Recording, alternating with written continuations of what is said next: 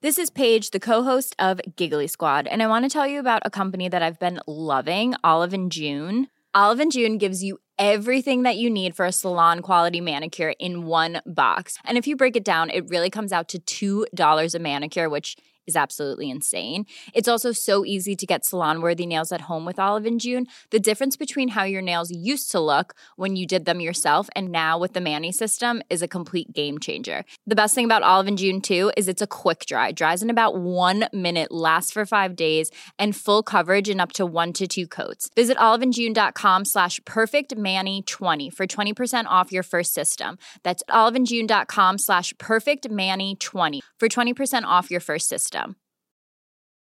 This Mother's Day, celebrate the extraordinary women in your life with a heartfelt gift from Blue Nile. Whether it's for your mom, a mother figure, or yourself as a mom, find that perfect piece to express your love and appreciation. Explore Blue Nile's exquisite pearls and mesmerizing gemstones that she's sure to love. Enjoy fast shipping options like guaranteed free shipping and returns. Make this Mother's Day unforgettable with a piece from Blue Nile. Right now, get up to 50% off at BlueNile.com. That's BlueNile.com.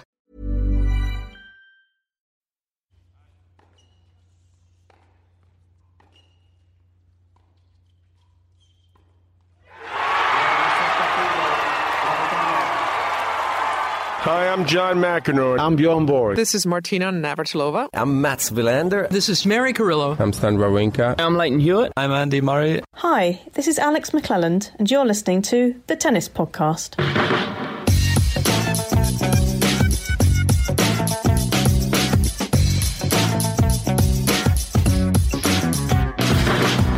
Well, obviously it's nearly midnight, and obviously tennis is still going on because that's what the Davis Cup Finals is. We're learning very quickly here on the Tennis Podcast on our daily shows. And Matt is sitting in exactly the place he was 24 hours ago, in the same clothes and looking incredibly similar. So I think he hasn't left.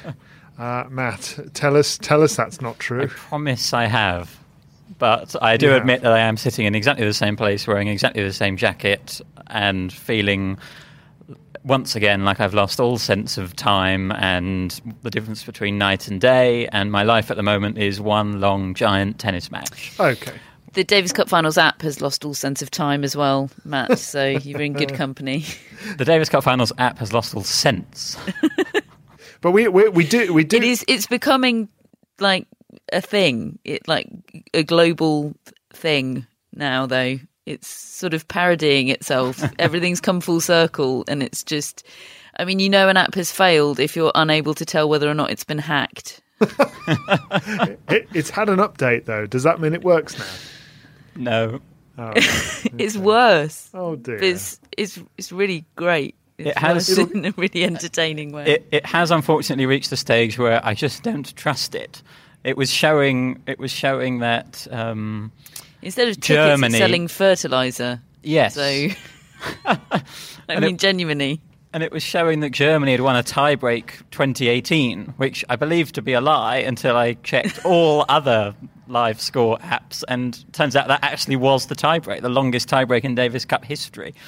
Oh wow! But I didn't believe it when I read it on the app. I thought it was a glitch. Colombia we're showing as cabbage all day. Oh, no. It's really great. And Canada as dog.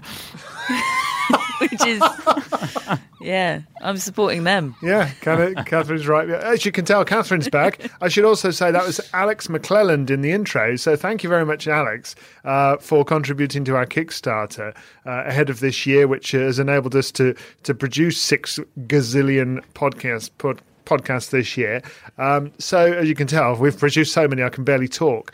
So thank you, Alex. We'll be starting our 2020 campaign on the 2nd of December. And if you'd like to introduce a show just as Alex has there, you'll be able to do so when our Kickstarter launches on December the 2nd.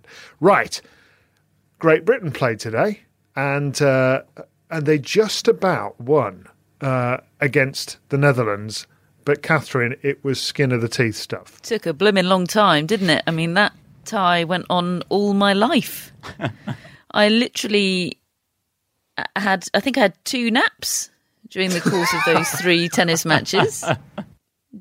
Honestly, The second one, I had one of those naps where I wasn't in the deep sleep. I was in sort of the surface sleep where the commentary was seeping into my consciousness. So I was having a nap, but it was like I was on the court with Wesley Koolhof and Robin Haase and Neil Skubsky and Jamie Murray. And how are you playing? Who was in commentary? I was doing all right. It was a very anxious time,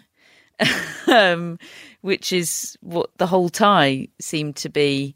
Yeah, I mean, all three matches, total skin of the teeth. I mean, it was all completely classic Davis Cup, wasn't it? It was a rusty Andy Murray winning a match that he probably didn't have any right to win, really. I mean, he's pretty much said that. You had Dan Evans battling away, and then Neil Skubsky being the best player on the court. A real sort of coming of age moment for Neil Skubsky, which is a very uplifting side plot to the whole thing. Yeah, because I mean, Evans really should have won the tie for Great Britain in two, shouldn't he? Because he was a set and he was serving for the match to win it in straight sets. Ended up losing to Robin Haase, who played very well to come back. Actually, fair play to him. I mean, there was some good stuff played by the Netherlands today. How old is Robin Haase? I feel like he's been around a really very long time. He's nearly as old as me, I think. Certainly in his 30s. Okay, I'm not. Okay, I'm in my 40s. But he's not as young as Springtime anymore. I thought he was going to come out and play doubles after that singles, because he and Wesley Koolhof have been a doubles partnership for the since Koolhof ditched Tsitsipas. They've been a doubles partnership for the latter half of this season, but of course they've got, you know, a top tenor waiting in the wings in Jean-Julien Roger. But yeah, after those efforts against Evans, I was thinking, guys, how old is this bloke? Is he going to come out and play doubles as well? He is surprisingly young, Robin Haase. Oh. 32. Oh. Which crikey. I thought he was sort of like Mahut, Federer. Same. I thought I would have said like 37. Yeah, I'd have. That would have been about my guess. Well, maybe he should have got out there and played doubles then. Yeah, it's his fault. I thought it was very impressive from Jamie Murray and Neil Skubsky, what you were saying there about it looking like Dan Evans was going to win that match. You know, for Jamie Murray and Neil Skubsky sitting on the sidelines, their whole mentality had to shift during that Dan Evans, because they thought they were going to be playing pretty much a dead rubber. And then suddenly they were in a must-win match. And for them to come out with such good intensity from the start, I thought was really, really impressive from both of them, especially Neil Skubsky on his Davis Cup debut. Well, yeah, because we all saw his initiation speech, didn't we? And he looked seriously nervous when he was doing that. I mean, he looked way more nervous doing that than he did when he was out on court playing. Well, I mean, I suppose he would be, in as much as this was he was in his element, but he really took over. He's in a team of Davis Cup champions as well, isn't he? I mean, I imagine he would have had a big dollop of imposter syndrome. And I've watched quite a lot of Jamie Murray and Neil Skubsky throughout the year, actually, because we've covered a lot of doubles on Prime. And I've been really uncertain about that partnership and the chemistry of it. I mean, I don't mean chemistry in terms of how they get on. They obviously get on really well, but just that sort of magical extra element on the court that Jamie and Bruno definitely had. You know, their contrasting personalities, almost a sort of charisma factor, really. And often when I've been watching them, I've been struggling to see kind of who the leader in the team is, who's the one bringing the energy. It's often felt a bit flat. And Neil Skubsky just stepped up today. It was like he realised that that's what was needed, and I think it being a Davis Cup match, sort of stepping up for your country. If you're slightly diminutive or introverted character, I think it's easier to have almost the shield of doing it for your country than doing it for yourself. And he completely stepped up, and it was a really uplifting sight, actually. Not for Paul Haarhuis, who I imagine is having a terrible evening. He was fuming. Because he lives and breathes all of it, doesn't he? Everyone's pretty into it, but Paul Aarhus is very into it. Side note on Neil Skupski, how many initiation things do they have to do these days? He's done 2 speeches and a song. I mean, it's like stag do's and bachelor parties. Song? Stag do's. Song? He had to sing a song at their team dinner. I'm glad I missed that. Stag do's used to be one night. Now they're a week. And bachelor parties for you Americans. Oh, anyway. That's that rant out of the way. What about Andy Murray? Before we talk about him, let's hear from him because he seemed a bit under the weather today, a bit sluggish. Why? Like when I was 25, like it's quite easy. Like after a couple of weeks of practice, physically I don't know. It's quicker to sort of get going, whereas now it takes a little bit longer. And when I first step on the court after 2 weeks of playing, I'm a little bit more careful.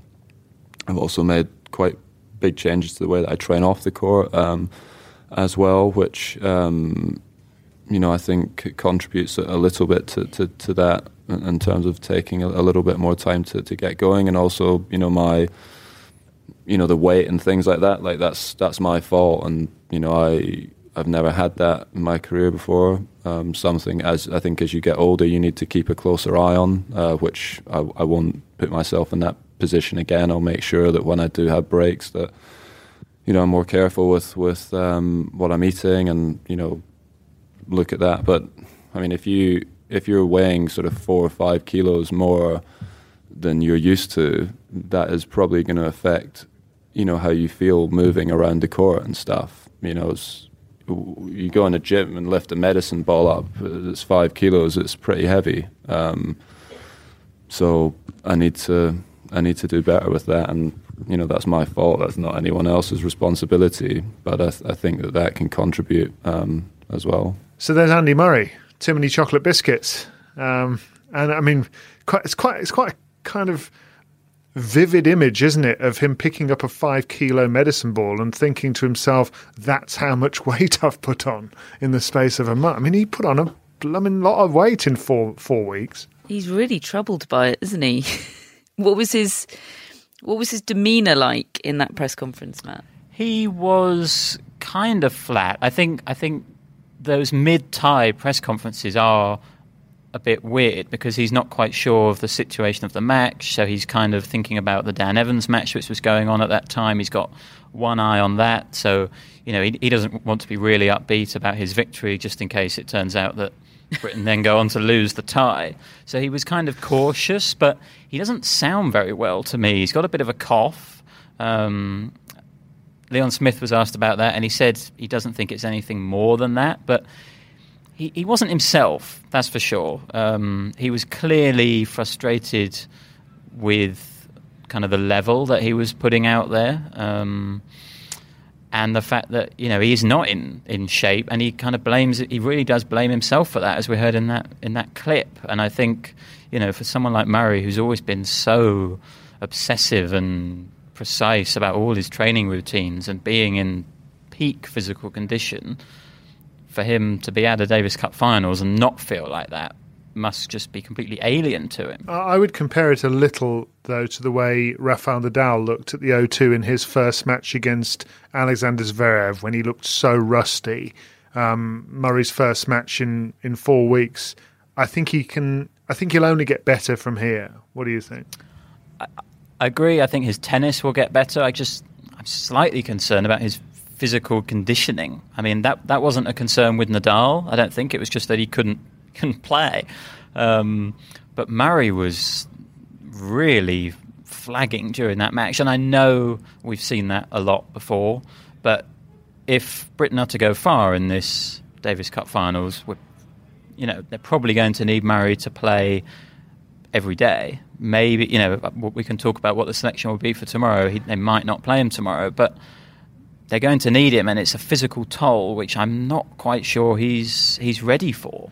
It is tomorrow. That's the one thing with starting on Wednesday. To win the thing, they've got to play every day now, haven't they? And it's Kazakhstan tomorrow, is that right? What time's that? In the morning, 11 o'clock start again. Yeah, and obviously they have two roughly top 50 singles players in Kukushkin and Bublik. So, That's going to be fun. Bublik is fun. Bublik is great fun. And I kind of feel like whoever Britain put out in that match, that will be the number one. So it'll either be Edmund or Evans. Bublik's going to control the fate of that match, because if he's on, he can do things on a tennis court to take the racket out of your hand. But if he's off, he's all over the place. So I think, the pick there is whoever can maybe get in Bublik's head and get him missing, because if he's allowed to play his game and express himself, that will be a really tough tie. I wouldn't pick Kyle Edmund for that, given what you've just described. Yeah, that's. I think maybe Evans might fancy it. Actually, I think Evans is better at being an irritant. True, and also you know what I mean. You know what I mean in terms of imposing himself on a tennis match mentally. Could you imagine the aggro that could emanate from that? Yeah, that's what I want. Yes, that's what I'm angling for here. Worth watching this. Okay. It's winner take all, isn't it? Yes, the winner will go through, and the second place team might go through, but we won't know that until all the group matches are complete. Britain's only way to guarantee going through is to win that tie tomorrow. Okay. Right then, so Britain won eventually, and it was very, very close. I think Murray's match was about 3 hours long. We've just had matches are still going on, as I say. The big one on at the moment that we're watching is Italy-America.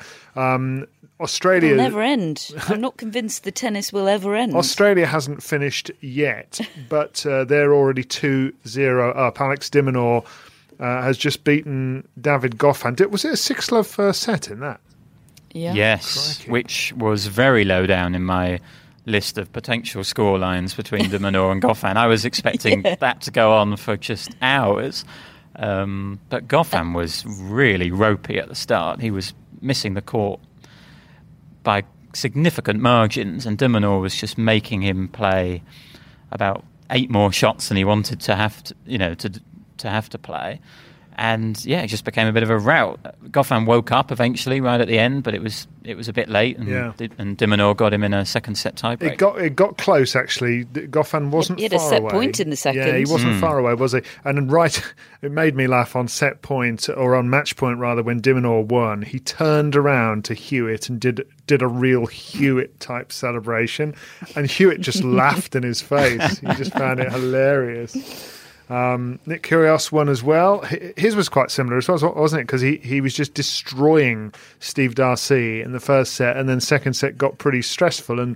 But the big kind of takeaway point was the serve of Kyrgios, wasn't it, Matt? What were those stats again? So every time he got his first serve in, he won the point, 43 out of 43, which is that is bonkers. Bonkers. And I lost track, to be honest, at the end. But he ended up with 22 aces, I think, including 9 of his last 12 serves, something like that, were aces. It was literally every time he was stepping up, he was just banging it down in the corner. It was aces and then slice backhand to slice backhand rallies. That was the composition of that match. Yes, I'm not sure whether I want Steve Darcy's backhand slice, or I want to be Steve Darcy's backhand slice, because the thing is just beautiful. It is literally, the way I was sitting courtside, I could tell it was just inches over the net and staying so low and just manoeuvring the ball around. It was an absolute joy to watch. He was just out hit eventually by Kyrgios in some of those rallies, but he's a joy, Steve Darcy, to watch. Unfortunately, that's the last time we can watch him because he's retiring. Maybe he'll come and put on an exhibition just for you. YouTube is my friend, I think. But I think actually Kyrgios is a very interesting story. I spoke to Hewitt about it in the press conference at the start of the week, because Hewitt didn't pick Kyrgios to play Davis Cup at the start of the year. Their qualifier, he left him out, saying that he basically wasn't up to the week in, week out standards that he demands. And I said to him, in what way has Kyrgios shown those standards over the last few months? It's not exactly been, what you would call week in, week out perfect behaviour from Nick Kyrgios. And Hewitt said it all started in Indian Wells when Kyrgios came up to Hewitt and they had a discussion. And he said, look, I really, really want to play Davis Cup. This is basically my priority, and I will, I really want to be in that team at the end of the year. Now we've qualified. And Hewitt said, okay, well, you just need to prove it to me that is the case. And what he really singled Kyrgios out for was the fact that he is constantly practicing and training and being just a mate, really, with all the other Australian players. And that really comes across in his relationship with de Minaur, because they're very different characters, very different tennis players, and yet they really seem to get on.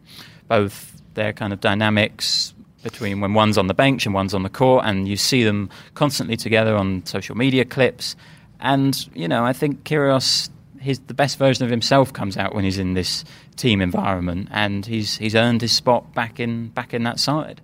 He really looks like he cares, doesn't he, and wants it, and that is the version of Nick Kyrgios that I want to see. I was quite interested to see the dynamic between Kyrgios and Hewitt on the court, thinking there might be a bit of aggro or attitude, and there was disappointingly little of both of that, because they haven't got on, have they? They've been they've been pretty open about all of that. I'd imagine it's really interesting what you said. I imagine his relationship with de Minaur, Kyrgios's, would really ingratiate him with Hewitt, because they are very close, aren't they? I think they share an agent, and Hewitt's been very instrumental in de Minaur's development. So yeah, it's nice. It's nice to see Kyrgios caring so much. Still time for the aggro as well. I think he's had some aggro would be fine. He's had 2 months off as well. Don't forget. I think mentally it'll have refreshed him, which he has to have. I think.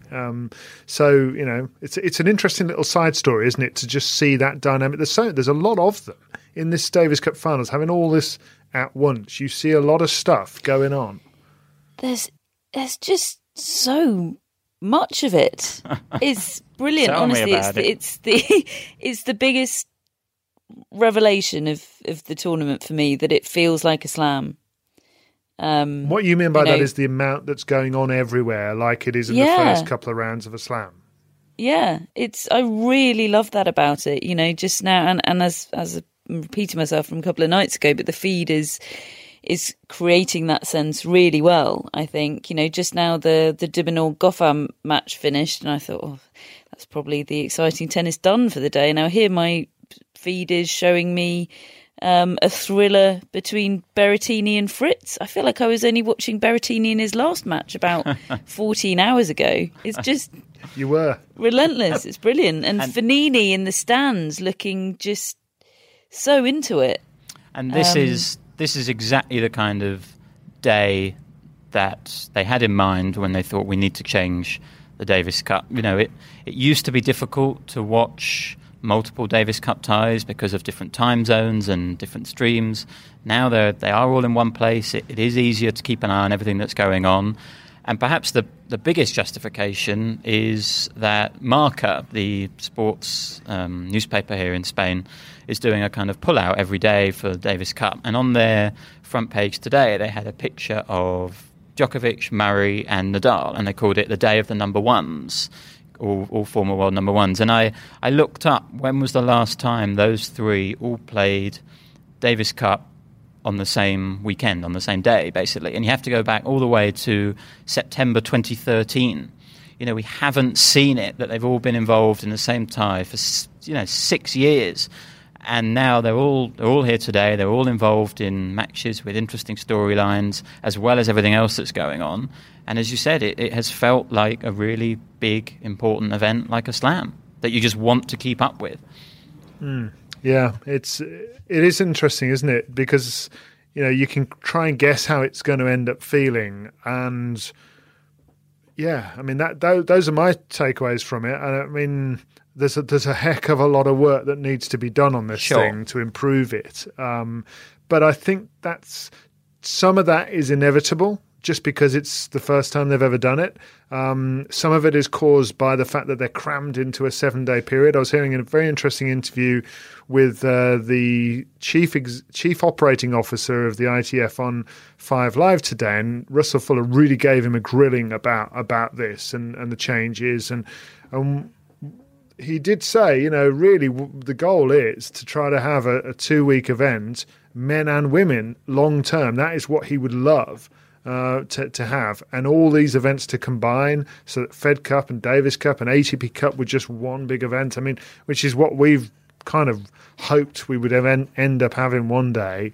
I think we're still some years away from it, probably, but this is a start to it. I mean, that's one interesting element of it. And actually, I'm just going to play a little bit of audio from Novak Djokovic's press conference about this, because he was asked what he thought about the Davis Cup final changes. Spoke at length. He was talking about home and away and that he does miss that.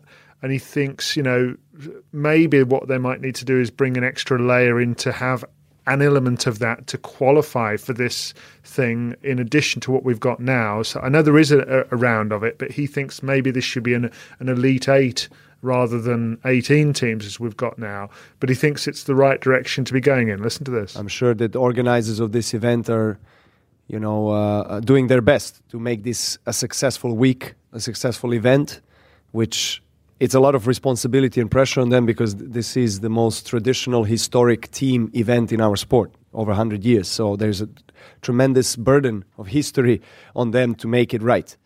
Then, of course, scheduling was always an issue, for both ATP Cup and Davis Cup. Actually, in my opinion, which was an idea that it could happen, was the merge between the two, and so I think it's still open for the future. I've been part of discussions through the Player Council, through various different ways in the last 3 years about the evolution of the ATP Cup and the changes on Davis Cup, and of course the ITF and ATP are two different organizations, so it's very complex. It's not easy to make any change in our sport. But I think when the change is made, at least you make that first step. Of course, you can always point out the negatives, but there are positives as well. So looking long term, I personally don't think that the two events can coexist 6 weeks apart. It's just a little bit too congested. The most ideal, I think, time of the year is after US Open, probably end of September. That would be the best time to have this Super Cup, whatever, one cup, hopefully, in the future. Yeah. Hey, I'm Ryan Reynolds. At Mint Mobile, we like to do the opposite of what Big Wireless does. They charge you a lot, we charge you a little. So naturally, when they announced they'd be raising their prices due to inflation, we decided to deflate our prices due to not hating you. That's right. We're cutting the price of Mint Unlimited from $30 a month to just $15 a month. Give it a try at mintmobile.com/switch. $45 up front for 3 months plus taxes and fees. Promo rate for new customers for limited time. Unlimited more than 40 gigabytes per month. Slows full terms at mintmobile.com. I'm Sandra, and I'm just the professional your small business was looking for. But you didn't hire me because you didn't use LinkedIn Jobs. LinkedIn has professionals you can't find anywhere else, including those who aren't actively looking for a new job, but might be open to the perfect role, like me. In a given month, over 70% of LinkedIn users don't visit other leading job sites. So if you're not looking on LinkedIn, you'll miss out on great candidates like Sandra. Start hiring professionals like a professional. Post your free job on linkedin.com/people today. Hello, Tennis Podcast listeners. David here. Now, you might know that I love a bit of cooking, and I think I'm quite good at it. But if I'm honest, even I get fed up trying to work out what to do every night. That's where Home Chef comes in. Being able to put together a delicious meal without the long prep and the cook times, well, that's pretty cool. Home Chef provides fresh ingredients and chef-designed recipes conveniently delivered to your doorstep to simplify your cooking experience. They have over 30 options a week and serve a variety of dietary needs, so you don't have to worry about what to make ahead of time. Not only is it convenient, but it's economical too. Home Chef customers save an average of $86 per month on groceries. Now, for a limited time, Home Chef is offering Tennis Podcast listeners 18 free meals plus free dessert for life and, of course, free shipping on your very first box. Go to homechef.com/tennis. That's homechef.com/tennis for 18 free meals and free dessert for life. You heard it right. So that's Novak Djokovic's view, and I have to say, I think that's pretty sensible. He wants the combined events. Yeah, I was quite surprised when I listened to that clip, actually, because I think it's, I thought it was incredibly measured and just made a lot of sense. But, I mean, I don't think it's any secret that he's been quite heavily involved in the ATP Cup. He very much was a proponent of that, wanted it to happen. You know, it kind of feels like Federer's baby is Laver Cup. Obviously, it's slightly different in that he is financially invested in Laver Cup, but some comparisons. And Djokovic's baby is ATP Cup. And, you know, we know that of the 3 team events that exist for male tennis players, Federer is only playing the one that's his baby. He's not playing the other 2. Djokovic is playing the ATP Cup and this one.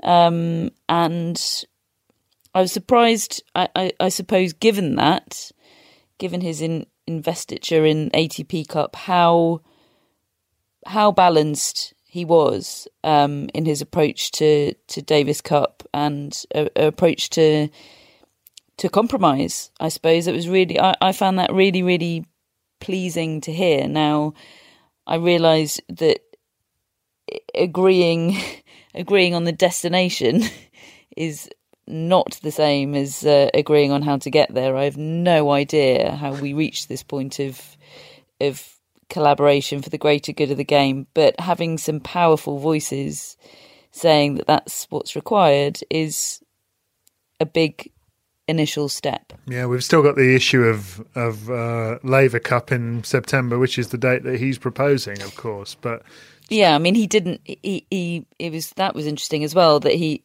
was basically saying it should be when Laver Cup is, but didn't say Laver Cup. Just get them all in a room and find a solution. And if that means Roger Federer and Team 8 being a part stakeholder in this when Federer's retired, then fine. Or getting some of the proceeds, I don't care. You know, just stick all your creative juices into that as well, and just imagine how good it could be. I'm an optimist.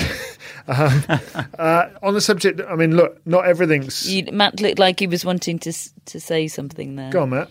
Well, I was just wondering whether Djokovic ever regrets playing Laver Cup in a way.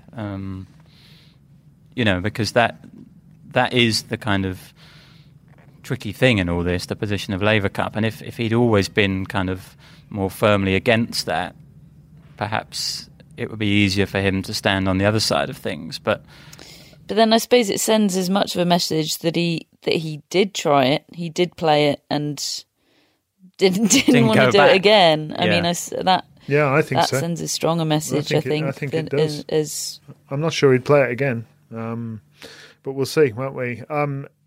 So not everything has gone swimmingly over the last 24 hours. You'll remember last night there was quite a lot of controversy about the walkover that Canada gave to the United States in the doubles. Having gone 2-0 up, they basically didn't play the doubles. Now, the rules require that players that are not fit to take part to be looked at by an independent doctor. The ITF have confirmed that 3 of their players did see an independent doctor and were ruled... I don't know whether unfit to play is the right wording, but it was deemed all well and above board. But it does mean that the United States got this 6-love scoreline, which could become a factor if they end up finishing second in their group and we go down to sets and games in order to try to get through to the quarterfinals, because there are 2 places that aren't factored in by being top of the group. Now let's hear what Novak Djokovic and Andy Murray think about this. Yeah, I mean, I don't think that's good. And I think that when we've spoken here yesterday, I was saying I felt like one of the positive things to the way the group stages work is that all of the matches are live. there isn't any dead rubbers. So where Canada may have felt that was a dead rubber in theory for them because they were already through, that could have implications to all of the teams potentially that might finish in second place. And I believe they also would have had 2 days off as well after that. So I think they should have. I think they should have played the tie. Personally, don't like that. I mean that shouldn't be allowed. To be honest, I understand that. Canada is through already. They won both of their ties. Maybe some of the players like Felix, I think he's injured, and they wanted to rest their players for the maybe the quarterfinals and onwards. But I just feel it's not fair also to not fair that the opposing team was at USA gets 6-love because they are going actually head to head to against Italy, and then the winner might be is going to be second, but then that 6-love might make a big difference in the calculations for the second best teams in the group. So I don't think that's fair, to be honest. But I also understand that it wouldn't be fair if you just don't give a point, because USA was ready to play doubles. So I don't know, but I think everyone should be obliged to come out and play. Well, pretty strong stuff from Andy Murray and from Novak Djokovic. Categoric, in fact.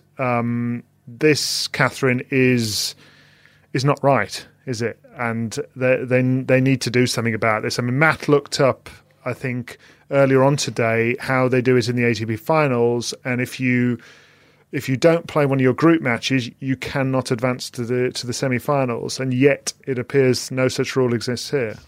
Yep, it's a glaring problem. Everybody seems united in agreement on that. I do wonder if it's, the law of unintended consequences, whether this is just something that hadn't been foreseen. But now that it has, it needs addressing immediately. The unfortunate thing is it's, I suppose, too late in this instance, and it could end up having a very real impact on the tournament, which will feel like there's always an asterisk. I wonder if it'll be a bit like, what happened in the Rugby World Cup with one of Scotland's games being cancelled, and then essentially trying to take the tournament organisers to court. I do wonder if Italy might end up, the Italian Federation, if they do end up being shafted by this, might end up with feeling like they need to take action. But yeah, it's so clearly not right. Mm. It's not Italy, though, is it? Yeah, that was something I wanted to just correct from what I said on yesterday's podcast when I was caught up in all the potential ramifications of this. Actually, Italy are the one team that it won't affect, because it will actually just affect all the other teams who finish as runners-up in the other groups. Course. Yes. In my head, they were the ones who were going to most likely be directly affected by it, but actually they're the only ones who won't be. So it's the likes of Belgium, who finished second in their group, and the loser of France, Serbia tomorrow. It could affect them. So yeah, I mean, what they want to happen from a tournament point of view, and is for Italy to beat the USA tonight, which is obviously ongoing as we speak, and then it actually, from a tournament point of view, it won't matter in terms of the results, although it will obviously still be something that needs addressing. But if USA win that tie, it's potentially very, very problematic. Yeah. I mean, I think, well, for their sake, I hope that. I don't want to be wishing for a result at the same time, in order to not get a sort of awkward set of circumstances. It's tough, this, isn't it? But they've got themselves in a tricky position, and I dare say that will be changed at the earliest possible moment. But yeah, it's too late for this year, isn't it? They just need to kind of hope that they get away with it, really. Any other results of note today, Matt? Who else has played? I can't even remember. Spain have played. Spain beat Croatia 3-0. Nadal played singles and then doubles, which I was a little bit surprised about. He beat what someone called the budget Borna in the in the singles, who apparently is a kind of, I think he's played a lot of US college tennis, and he's kind of a bit of a legend on that scene, but he's not really been known in ATP circles.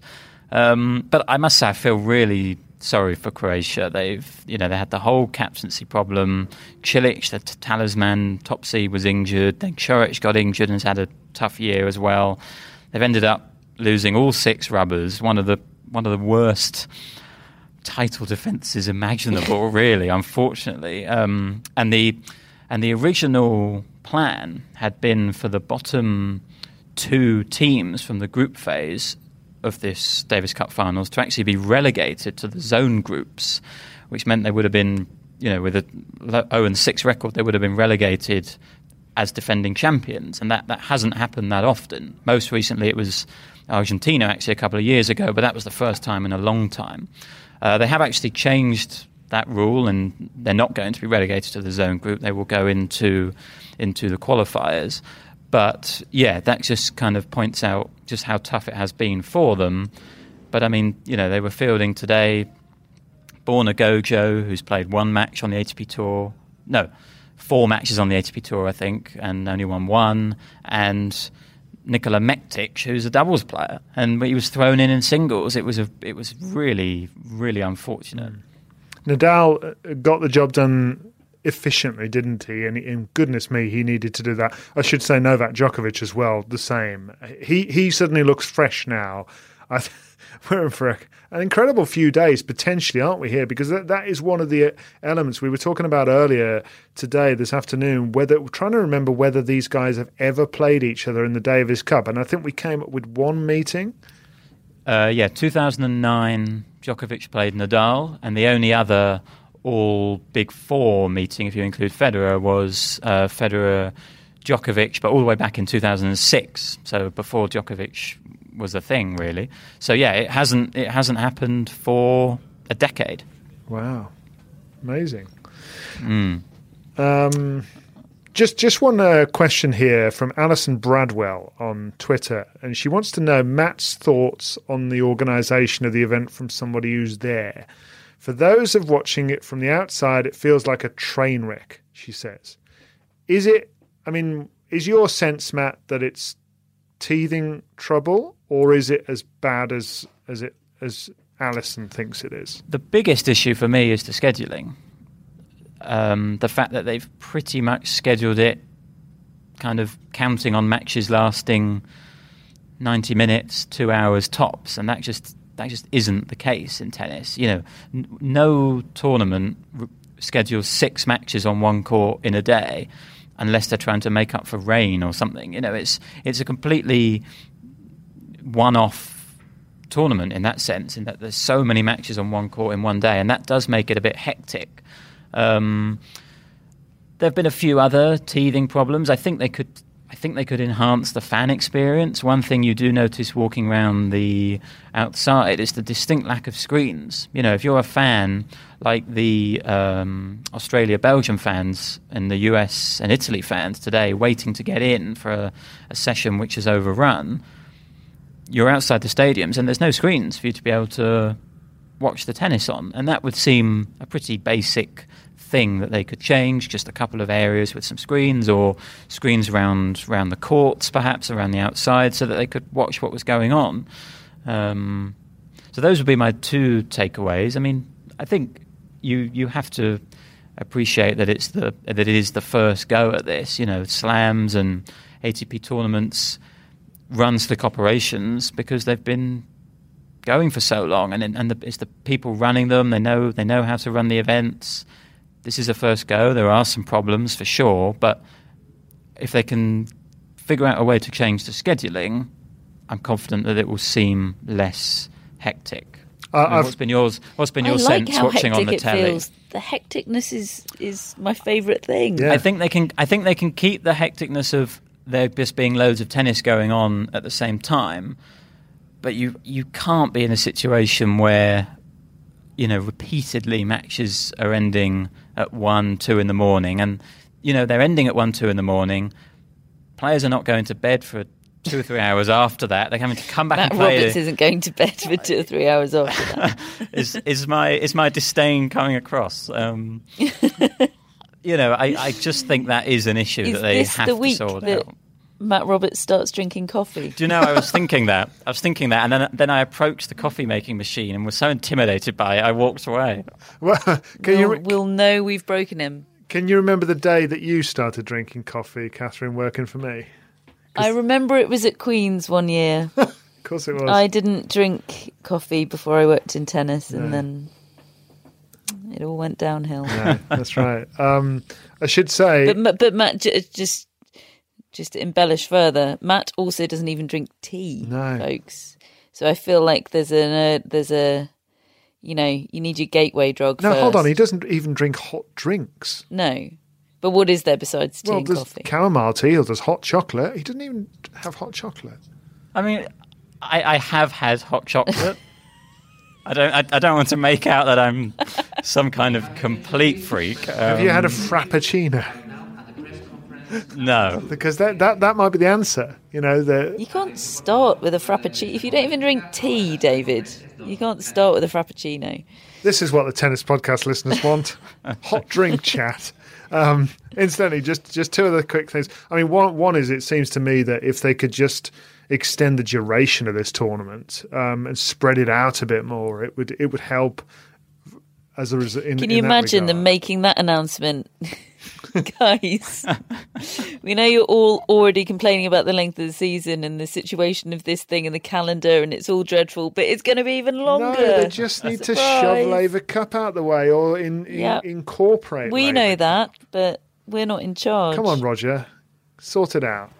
Roger is busy in South America. There have been lots of things on social media about that. Incidentally, I've run a pole vault in the last hour, and we've already had 546 votes in an hour. Born bots. Davis Cup finals, Catherine. Davis Cup finals thoughts so far. What's your verdict? It's a mess, but I love it. 30%. No, but it has potential. 41%. Awful. Change it back. 29%. Those are the only three categories. Yeah, what else do you need? One's views on Davis Cup have to neatly fit into one of those three descriptors. Correct.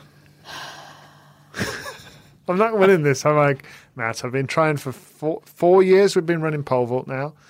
I'm not getting any closer. I like a pole vault for a binary match prediction. Oh, don't you start turning against me as well. We've done 4 podcasts. That's probably 2 hours worth of content. I'm still not sure how I feel about the new Davis Cup. Fine. Dave. I feel bad now. That's a David's mic drop right there. Honestly. David's face. Got no friends. I know. I know that doesn't come across on radio, but that made me sad. He briefly stopped grinning. I'm wearing my tennis podcast hoodie and everything, honestly. Anyway, which you can buy yourself if you want one in our shop. Anyway, let's end on a happy note. I mean, I should say we're going to have to come back to this tomorrow about Italy against the United States because tennis is still happening. Matteo Berrettini was beating Taylor Fritz, who has turned it around. I mean, this is an extraordinary turn of events. Basically, he needs to win this, doesn't he, Fritz, to keep them in the whole Davis Cup. And he's won the second set on a tiebreak. He's 4-1 up in the third. So there's going to be a doubles coming your way at about 5 a.m. So anyway. Question. Do I go to that? Does Matt? Yes, I think you do, Matt. I think you can't. I think I have to. Don't I? I think you can't. You can't avoid it. You're too excited. I can see by your face. What's holding me back is that whoever wins that tie could still not go through, and I might have been here until 3 a.m. for an ultimately pointless match. Just to be clear, folks, it says on the courtside clock that Matteo Berrettini is looking at miserably 20-1 in the morning, and there's still a doubles to come, and they're only in the third set. We will finish on this note. We had a look on Urban Dictionary, as I do every 12 minutes now, and we found an entry for on the boat, and it reads like this. And I didn't do it. I am not responsible for this. None of us are. but this is what's written. On the boat is being considered a male or female tennis player of endurance, character, substance, gusto and verve. Someone that can be depended on in moments of pressure in the high storms. A team player and one that could follow the orders of the skipper no matter what. To qualify to get on the boat, you need to be nominated, rated and approved by Catherine Whitaker, David Law and Matt Roberts from the best tennis podcast in the world. I genuinely didn't write this. The tennis podcast. Catherine's dad has a boat and he needs only the elite tennis players hand-picked to be his crew to take on the turmoil oceans of the ATP and WTA. Andy Murray is definitely on the boat. What do you think, Catherine? I think that we need to find whoever wrote that, and I need to marry them. Assuming it's a sort of eligible male under the age of 40. Right. But yeah, it can be like Cinderella in the glass slipper. We need to find the writer of that Urban Dictionary entry. Well, My dad is in the Urban Dictionary, folks. We've had 617 episodes of the tennis podcast, and we've had our first marriage proposal. No, you had one earlier this year. Did we? Did we? You did, didn't you? Didn't someone? There's actually one in an iTunes. One of our early iTunes reviews is called "Marry Me, Catherine?" Right. Question mark. Well, I think there was one this year from a gay man. Oh yes, I did get one from a gay man. Right. Yeah. This is the first outgoing one, isn't it? Yeah. Somebody we don't even know who it is. It is. I mean, there are caveats attached. Right. Okay. Very distinct caveats. Probably a good idea to insert that. Okay, folks. Right. Well, Matt, Catherine and I are going to go and rest up and find out the results in the morning. You let us know in the morning how it's gone. In fact, you'll probably be still awake. So will you be in this exact position? Yes, I dare say. Have a good evening, folks. We've been the Tennis Podcast, brought to you in association with The Telegraph, executive produced by tennisballs.com. Our mascot is Rio with a Y. We're going to be here with you every single day for the rest of the Davis Cup finals. We've got Tennis Podcast live on 2nd of December. You can still get in the ballot if you want to. Scan down on your show notes and you'll be able to sign up. And on the same days when we launch our Kickstarter, and you can get a reminder if you sign up on our link to support the Tennis Podcast in your show notes as well. That's about all my little parish notices for 1 week, or for certainly 1 day. We'll be back tomorrow for another one of these. See you.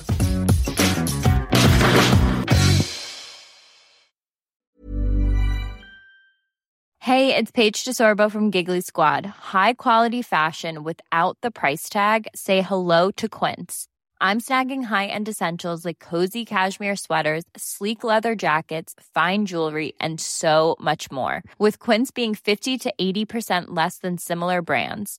And they partner with factories that prioritize safe, ethical, and responsible manufacturing. I love that. Luxury quality within reach. Go to quince.com/style to get free shipping and 365-day returns on your next order. Quince.com/style. Normally, being a little extra might be a bit much, but not when it comes to healthcare. That's why United Healthcare's Health Protector Guard fixed indemnity insurance plans, underwritten by Golden Rule Insurance Company, supplement your primary plan so you manage out-of-pocket costs. Learn more at UH1.com.